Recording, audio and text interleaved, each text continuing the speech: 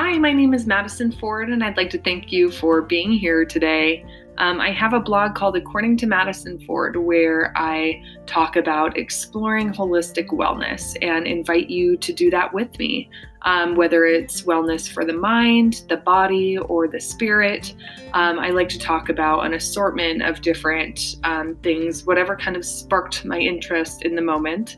And this week, I'd love to cover one of my recent blogs on self-care and what that means.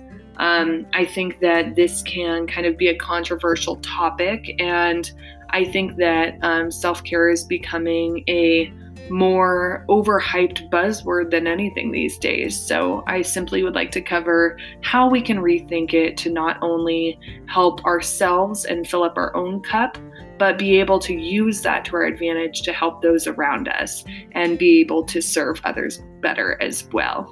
Thank you so much for listening. Let's get right into it.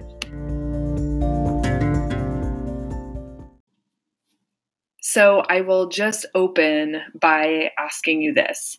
When you treat yourself, are you giving into unhealthy temptation, or are you doing something that helps you be better in other areas of your life?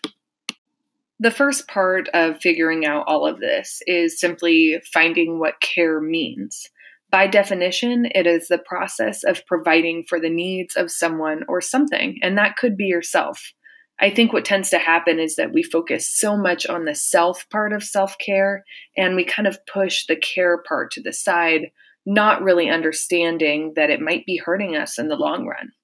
We're people of immediate satisfaction. We want to choose the path of least resistance, and we're born into a society that chases fairness, as we're often blinded by the thought that the world works in such a way and that we're owed something.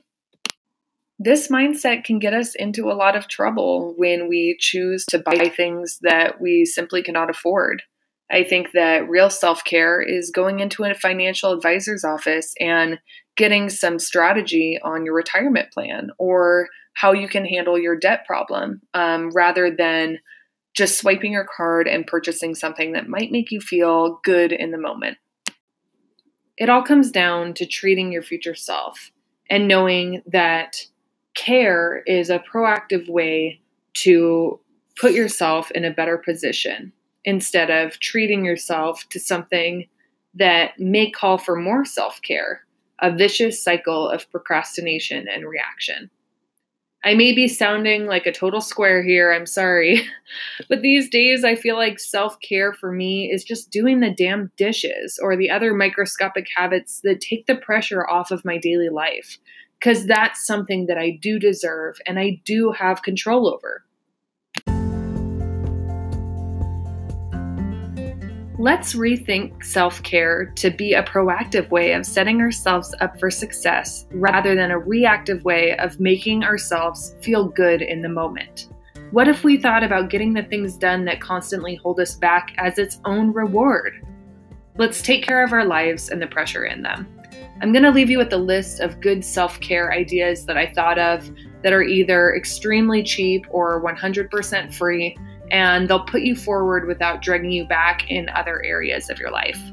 I know that this topic can be extremely controversial and have all different types of elements to it, but I'd love to hear your ideas.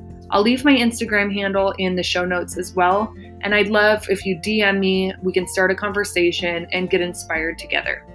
Thank you so much for listening.